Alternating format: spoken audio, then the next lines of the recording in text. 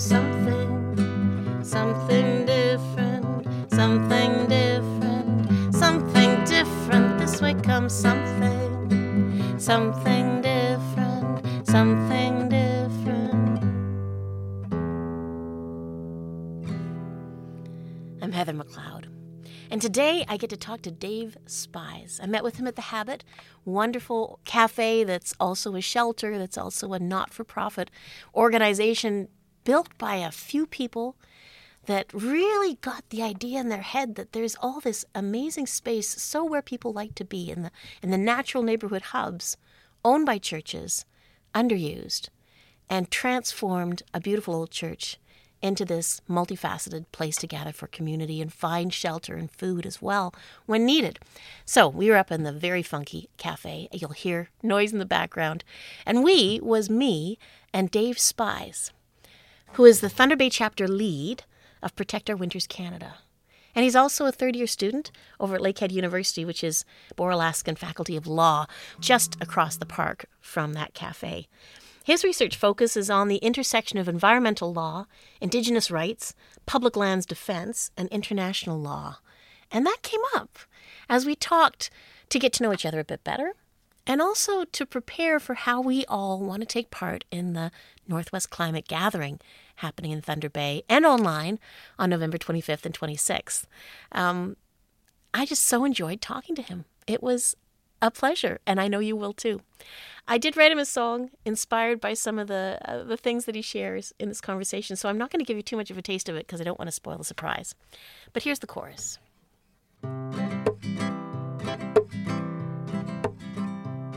Protect our winters, we've just got this planet, we've got today. Let's all make a difference in what we do and what we say. Protect our winters. There you go. I don't want to wait too much longer. This is me talking to Dave Spies at The Habit in Thunder Bay. So I met you because I saw Protect Our Winters. It came up in a conversation in August, and somebody's like, I saw that they have a Protect Our Winters opening in Thunder Bay. I'm so excited. So I went looking, and I found you online, and therefore I have been seeing you post pictures. This avowed winter dude does not stay inside in the summertime. Like, what have been your impressions of Northwestern Ontario? I mean, it seems like you're out a lot. Try to get out as much as possible. I'm lucky that my girlfriend's really outdoorsy, and when we moved here, kind of made this agreement with each other that we were going to get out at least once a week and start checking off the list of things we wanted to see. And we're not even halfway through. This area, Northwestern Ontario is phenomenal. I cannot believe how much there is to do here.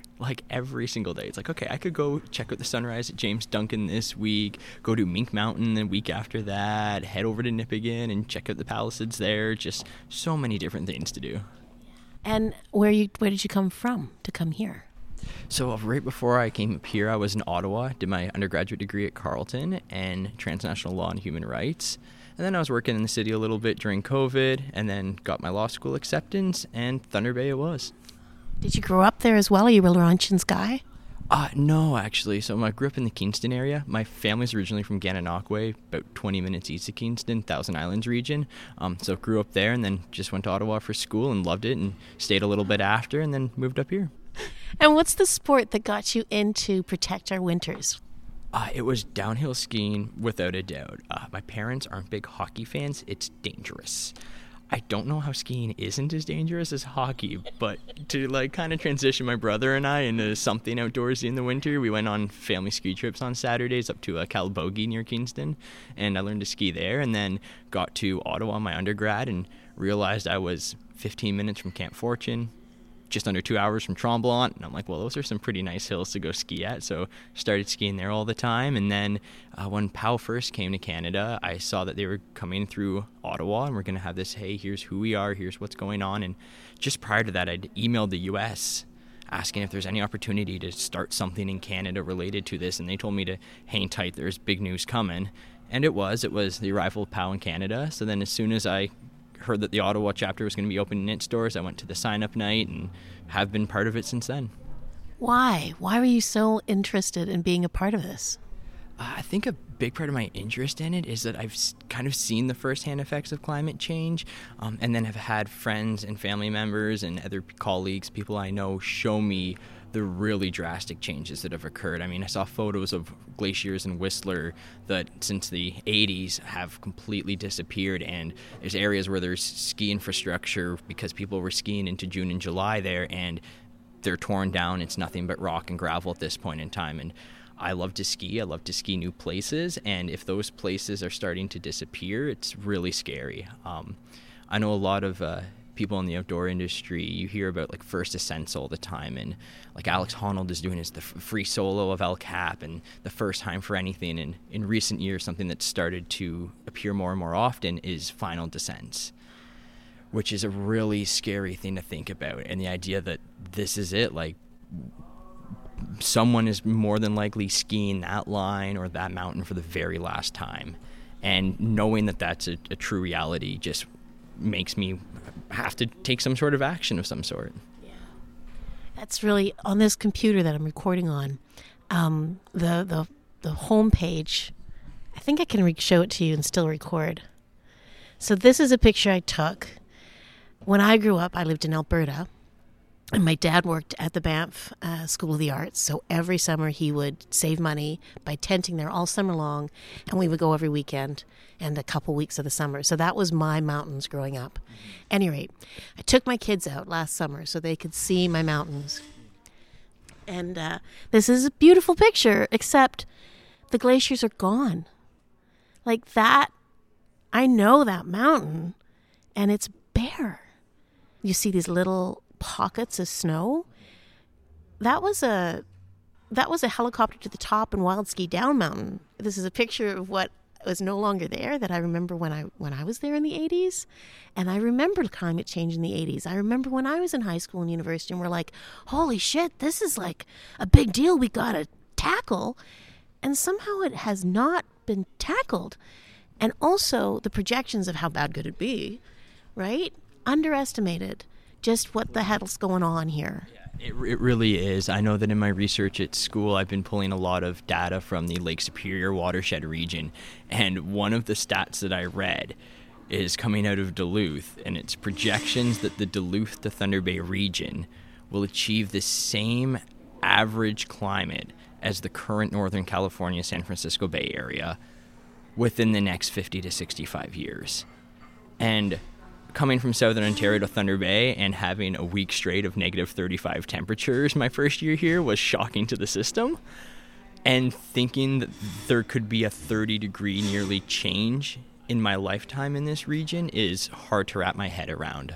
It's devastating. Yeah. What kind of things has Protect Our Winters done already that you feel is so what wants you to be part of this group? I think something that Protect Our Winters has done that I absolutely love is create this community of individuals. And it's a community of individuals based on a passion for the outdoors, a passion to protect them, but also a passion for each other. And the team that I've worked alongside over the years has been amazing. It's changing, and new faces show up and old faces leave, but everyone is wonderful. And I really have had the opportunity to connect and know people who I would have never had the opportunity to meet before.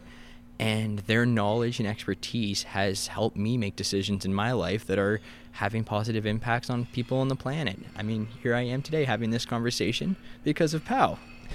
That's awesome. It's so cool. And I love that about it. I love it. I did the last picture that I saw you post on social media, all ready for the snow to hit. Because I saw that picture. I come to meet with you, and I see these transports coming from the northwest here where there's been a major snow dump with the big chunks of snow on them, and I thought, it is coming. Oh, winter is on its way, and I could not be more excited. I'm curious, again, because this will be my third winter in Thunder Bay, and currently there's like a 50-50 split for me on the winter season, which I think is very predictive of climate change here. That 2 years ago, I was skiing in mid-May here. Last year, I wasn't skiing in April. And that, I thought mid-May skiing was unreal. And then I realized that might not necessarily be the norm. It was not that long ago, might not be now. So I'm very curious about going into this season, what it's going to be like. And I did know, in my research that I've done at school, this was a fact that I learned about Lake Superior that just completely astounded me, but Lake Superior has 60 days less of ice coverage now than in 1967. And the result of that is 60 days of temperatures higher than zero that used to be below. And the drastic impact that has had on the environment.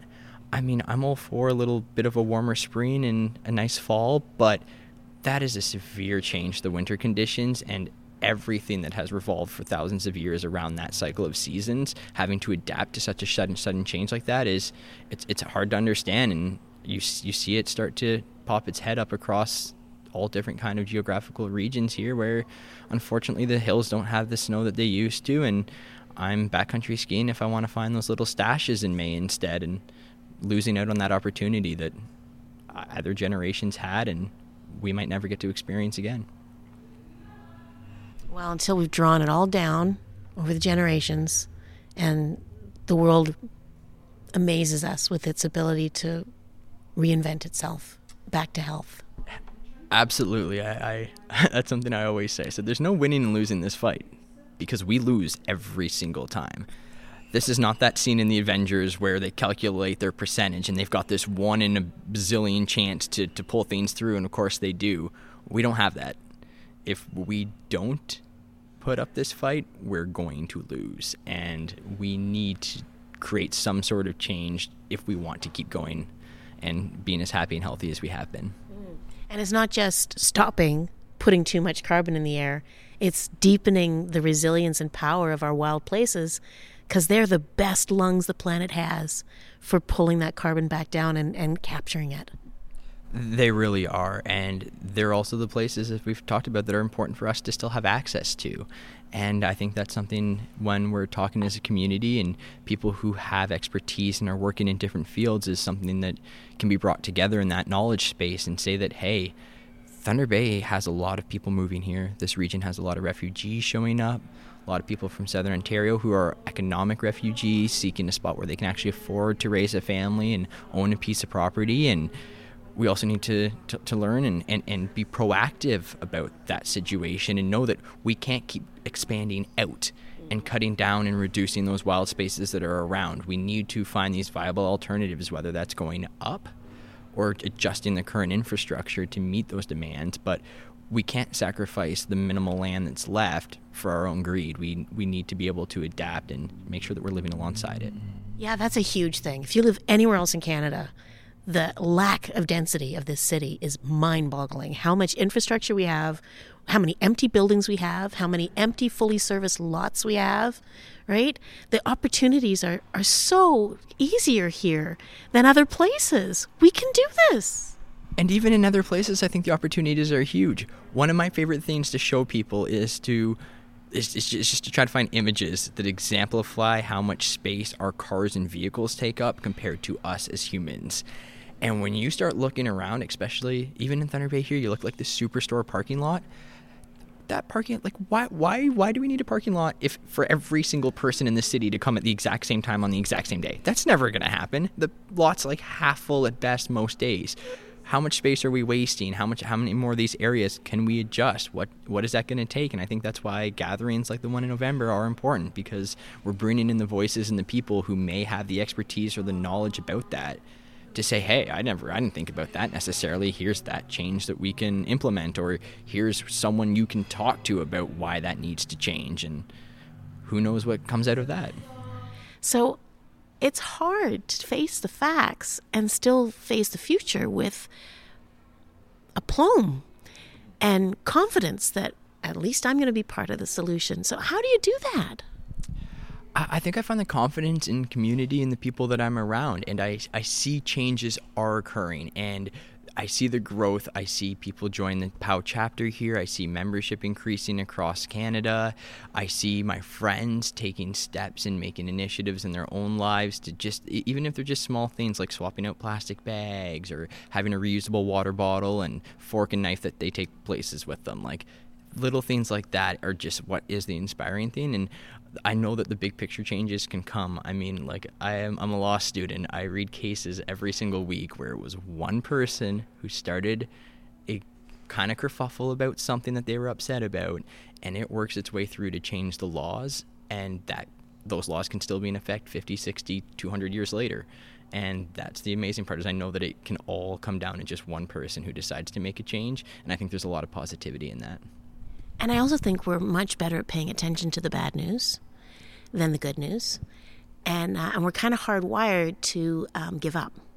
Like, our brains are so dependent on habits. You know, like, we literally couldn't do all the things we do in a day if we didn't do most of it by habit. So when we're contemplating with our rational mind a significant change, our brain defends its habits with this huge wash of emotions, like, no, that'll never happen, or that'll just be too hard, or, you know, people will hate you if you dare say stuff like that.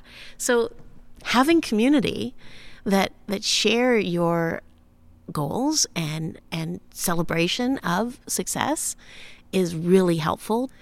Yeah. I love that you're finding hope in the law too, because I worry about the law and how it's slow to change, and a lot of its assumptions have been proven wrong. Like, I'm in finance, and so the finance world has been slowly accrued on a base of families are one person who's responsible for everybody else, who are their dependents. And even though that's not really the truth anymore, we haven't unshackled the basic understanding. We just kind of try to accommodate it and interpret it differently, and it gets awfully cumbersome and sometimes very ineffective, right? So as a student of the law, I'm happy to hear the hope you have that change does happen, even if it's not like well, we should do this differently and therefore we will. Yeah, absolutely. The change in law is so interesting to look at, because it doesn't happen overnight when you're in the process of creating it.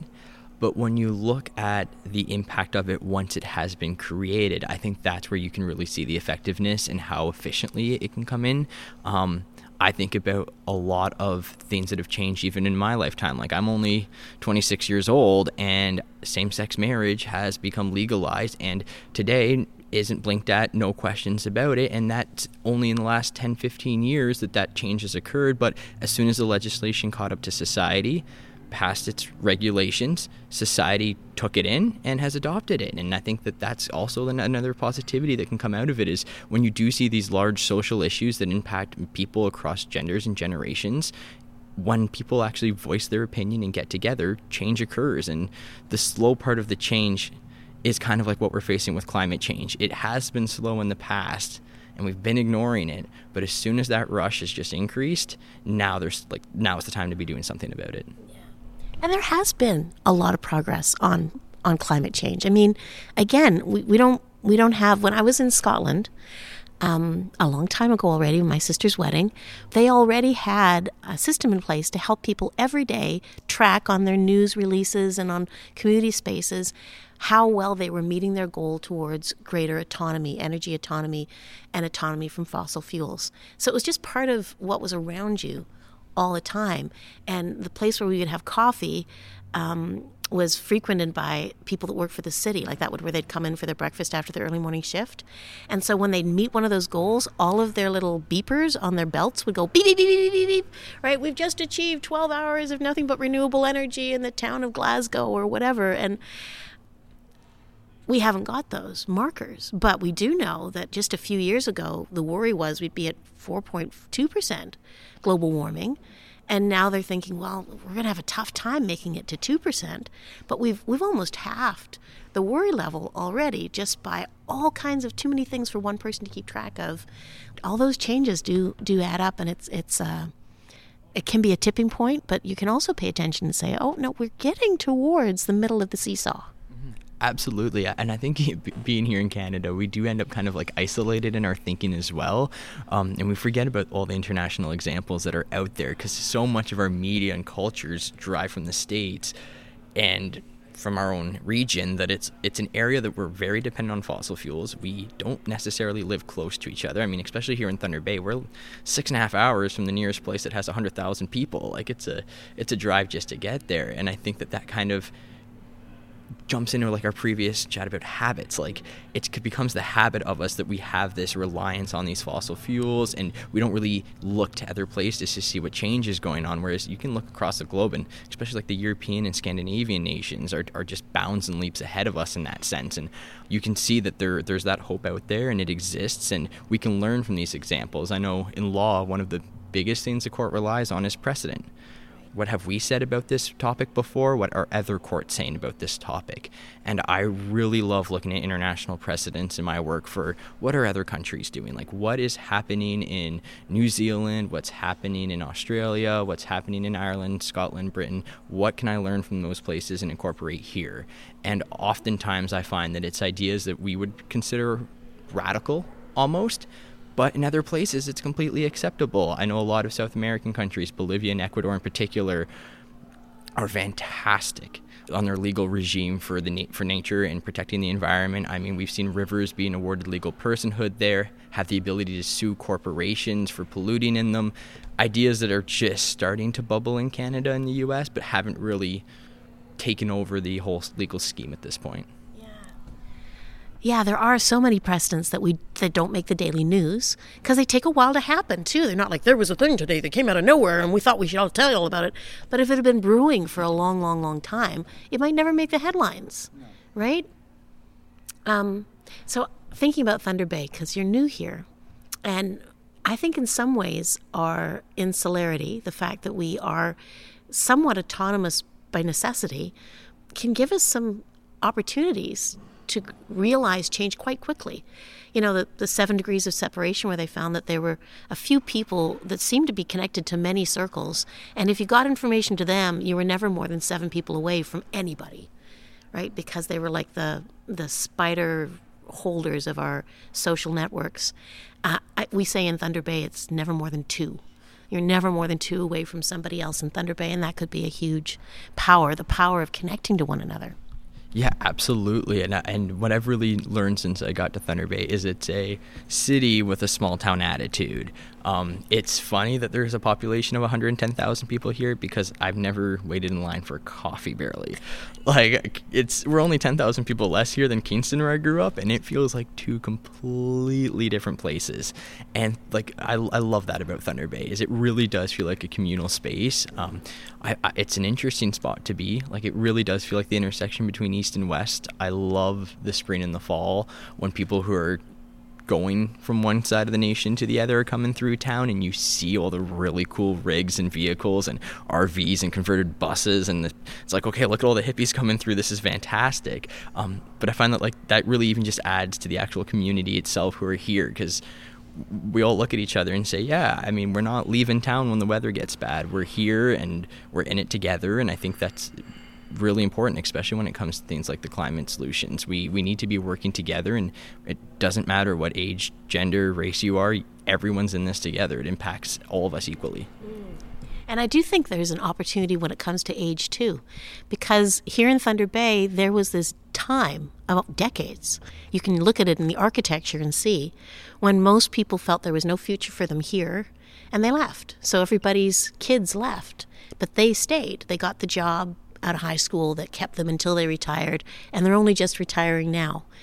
So there's this little status in who lives here and what they're used to that is being challenged now, because people are retiring, so they're ready to reboot, and people are moving here because they can afford to live here, and they're discovering it through our schools as well.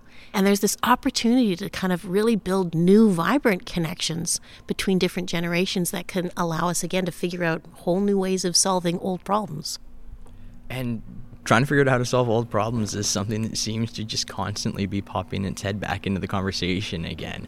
Like the amount of conversations I've had in this city where it's people who lived here when it was 2 cities, and the differences that have occurred in the time since then, but more often than not, it's this like the same stuff that's going on.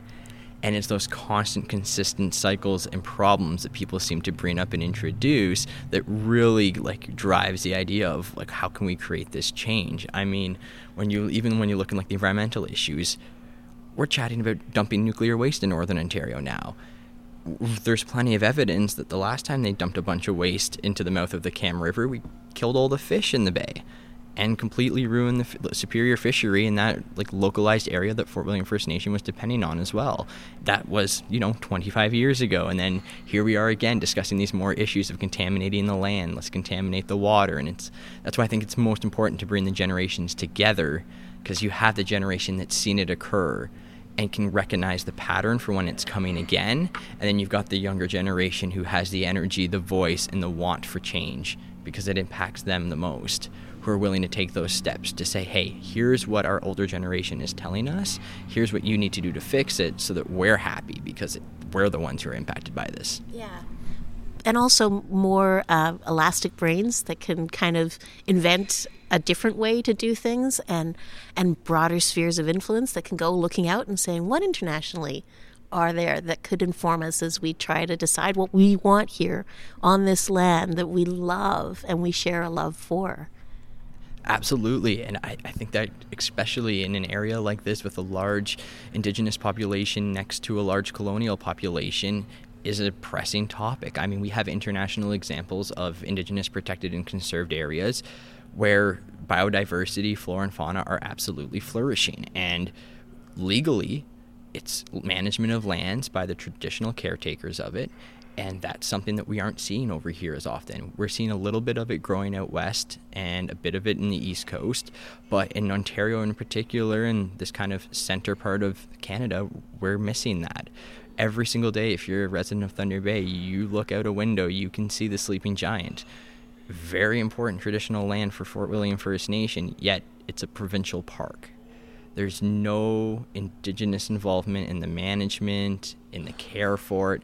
And when you walk through it in the summers, especially with all the forest fires we've been experiencing, you can look around and understand that this is a culturally and spiritually very significant place, and it is a tinderbox. It is ready to go up in flames at any point in time, and I'm sure we're in that future where we might even be seeing that in the next 5 to 10 years. And for a region that attracts people because of its natural beauty, this lack of respect for caretaking for it and making sure that it's still here for generations to come is appalling at times, but there's also lots of hope in it, because I don't know if I've ever been to a city with an outdoor community like Thunder Bay has.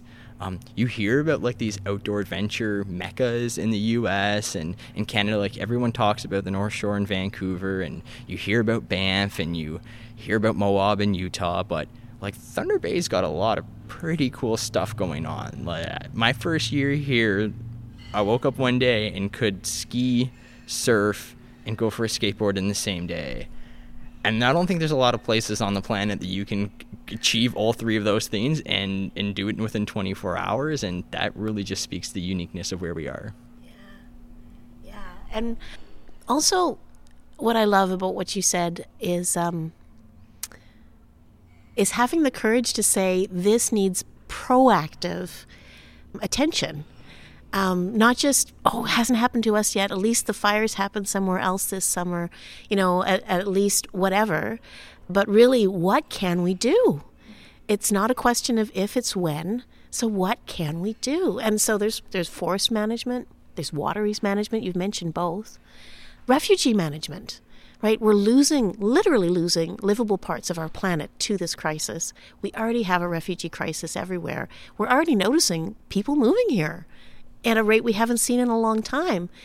Let's own that. We have been a refuge for people that are suffering calamities in their home fly-in communities for decades, and we're still not very good at it. We really could talk to the people whom we have housed and offered refuge to and said, how can we do this better and up our game? The information is easy to get to because they've been coming here, right? And then imagine ourselves needing to go there because we're the one who have hit the crazy storm that brought down everything, or the fire, or whatever the heck it is. How would we like to be housed in an emergency like that? And how can we offer that to everybody who comes here to study, to start over again because they lost their home, or to get by until they can go back to their home? I love that thought that we have an opportunity here to learn and get ahead of the game. Yeah, I think being proactive is one of the most important things to be, because when you're being reactive, you've already let it occur, and there's no going back. And that's a big thing. I think we need to like incorporate that more into our relationships with people and the environment that we live in, and recognize that the impact we're having can be reversed, that we can do something about it, so that these negative results from our actions aren't going to come back and bite us in the butt in 5, 10, 15 years, or even 2 months down the road. I think being proactive is kind of the necessity at this point, because we've passed the point where we can just be reactive. And we have all these tools, because the things that the habits, the structures that allow us to get so much done every day, they're ours. Like the law, that's decisions we made that we decided to keep, that worked the first time, let's build on that one, right?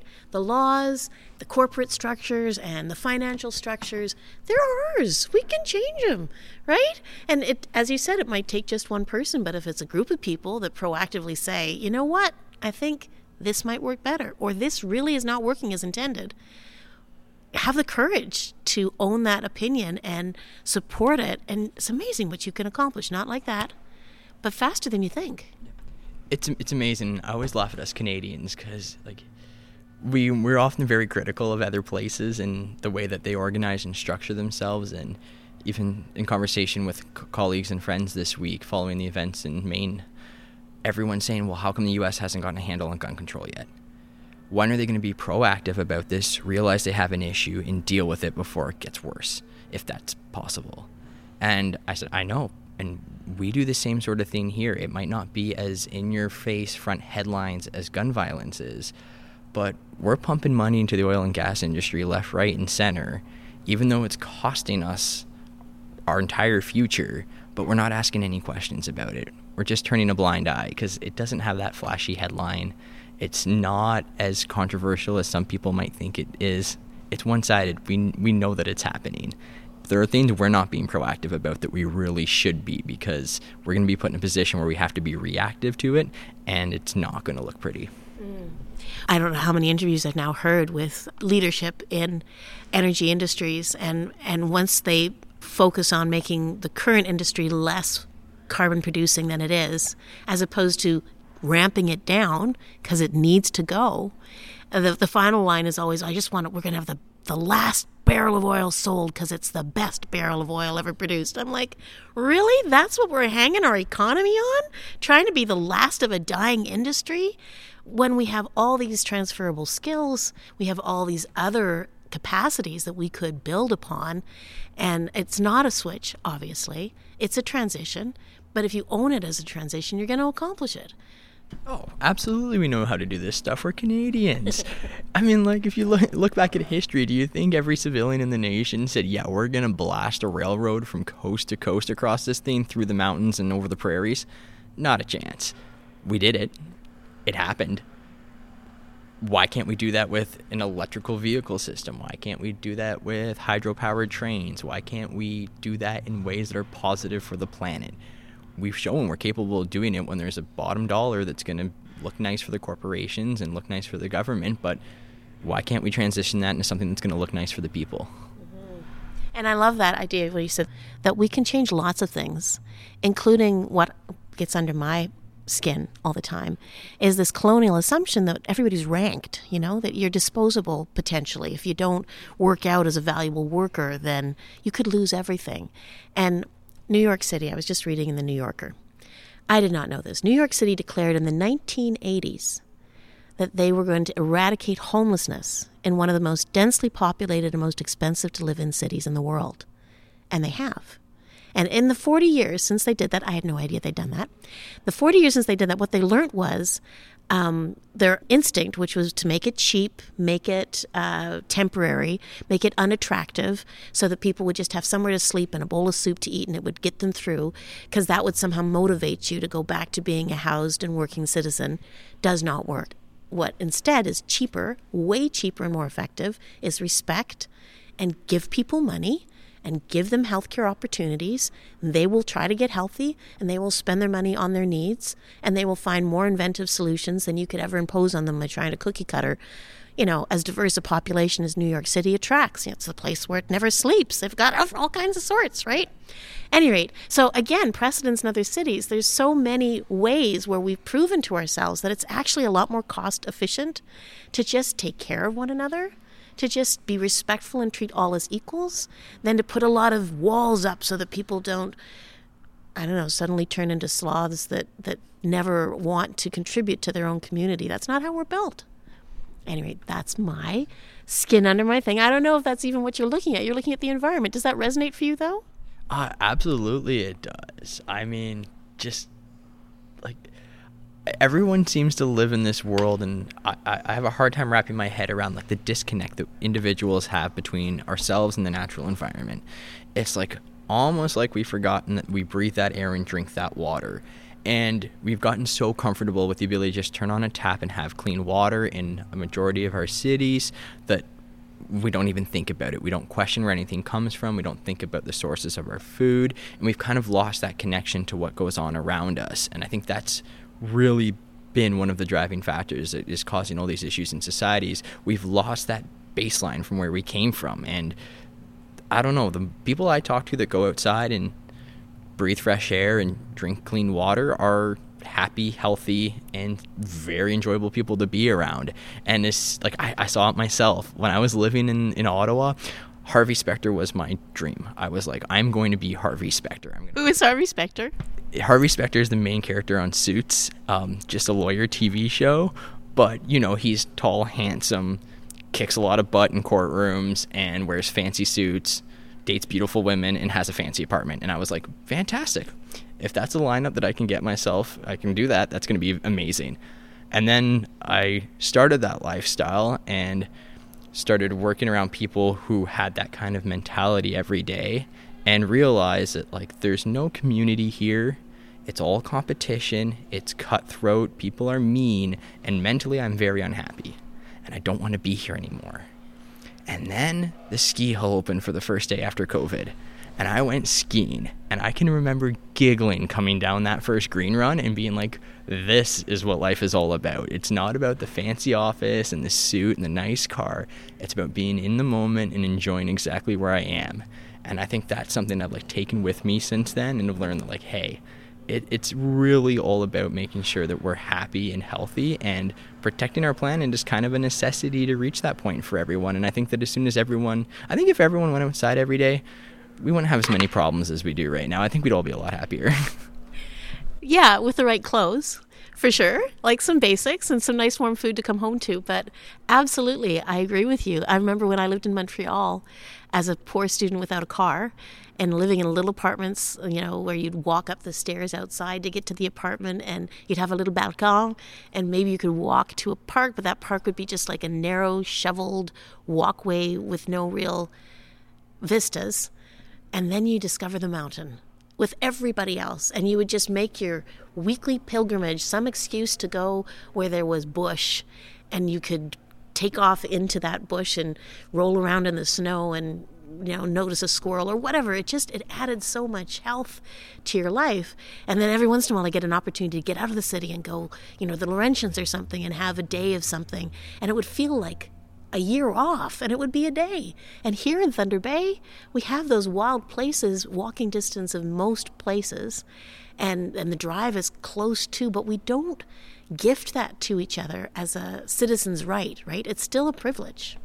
Yeah, absolutely. I mean, in my third week in Thunder Bay, I was driving home from class, and there was a bear standing at the intersection of Golf Links and Harbor Expressway, which, if you're not from Thunder Bay, is a busy intersection with a lot of cars. And I was just shocked. I was like, there's no way that the nature of the city is like in the city.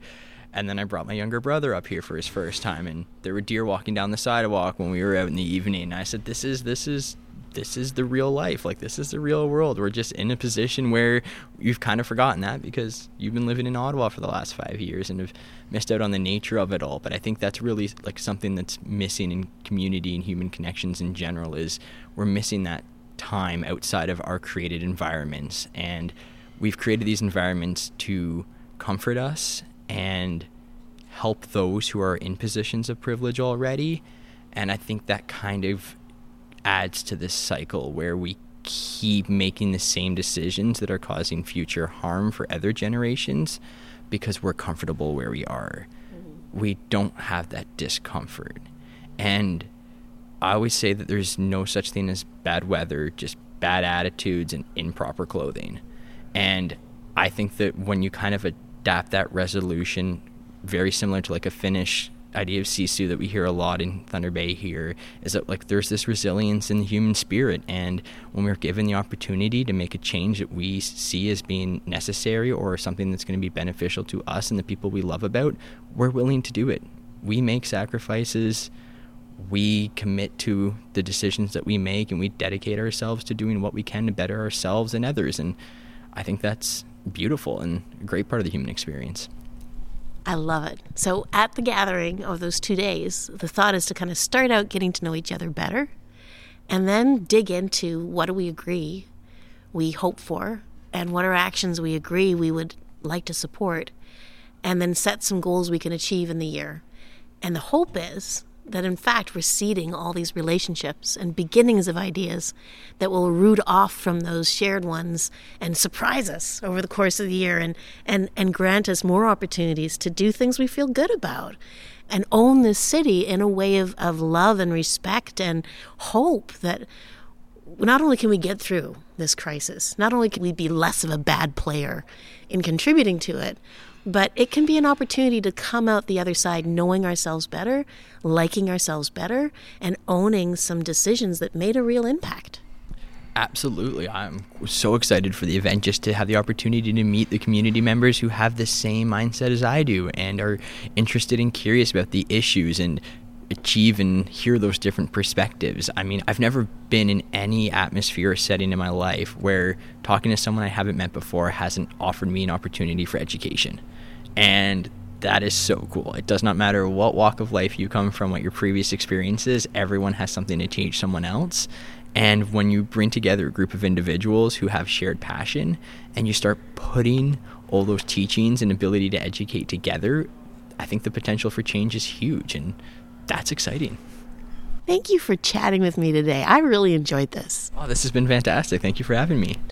There you have it. That's Dave Spies, the Thunder Bay lead of Protect Our Winters Canada, and one of the people coming to the Northwest Climate Gathering.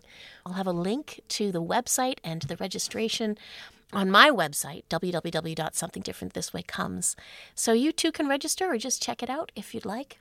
Also, there you can find the lyrics and chords for this song that I was inspired to write for Dave after that conversation.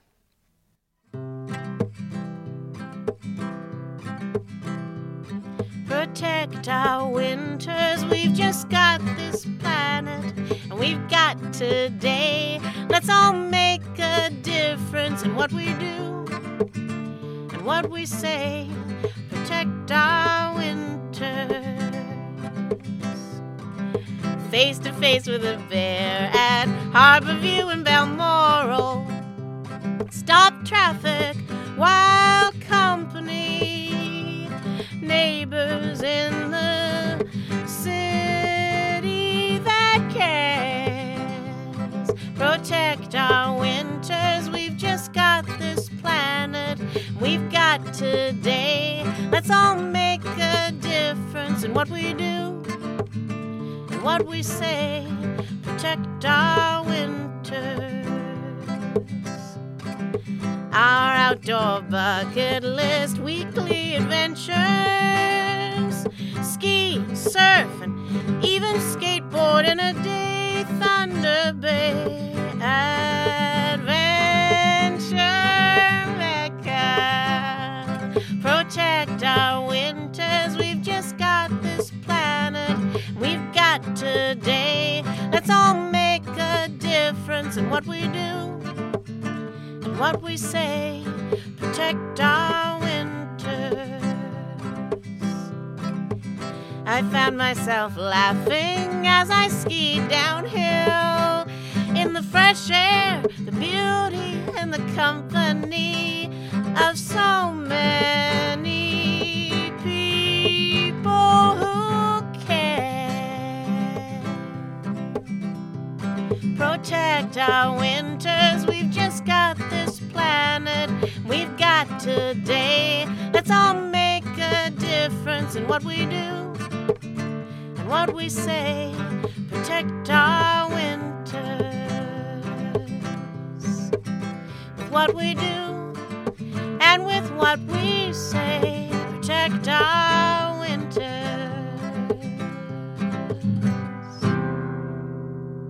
There you have it. One of the things I love about talking with Dave is he's like a nerd. He's got the facts. He's got it straight. I said it's hard to face the facts and still face the future. And I think that's true. But when you find the strength to do that and the courage, what joy he brings to this. What hope and what willingness to act and faith in the power of those actions. I just love the inspiration he finds in legal precedent. I mean, that's a pretty slow to change, well-defended, deeply established structure that we build our world around. And he sees its malleability. And I love that. My name's Heather McLeod. You can hear more conversations and monologues and songs at www.somethingdifferentthiswaycomes.ca. You can also join my weekly email where I give you a bit of behind the scenes and additional insight into that week's episode. I only send one out a week and only when we're in a season. And this season will conclude in December. This whole season, I'm focused on the people coming together at the Northwest Climate Gathering, which is coming up on November 25th and 26th. We have just launched the website. I say we because I'm one of the people helping organize this. And I will include a link to it in the podcast notes for this episode. You can register as well. It's free. In fact, if you couldn't come unless somebody helped you pay some cost, like missing a day at work or paying a babysitter, we have financing to help you come anyways. It's pretty darn cool that we can do this, and I really hope to see you there. And I'll be back next week with another guest. And hope to see you listening then, too. Something different, this way comes something. Something different, something different. Something different, this way comes something. Something different, something different.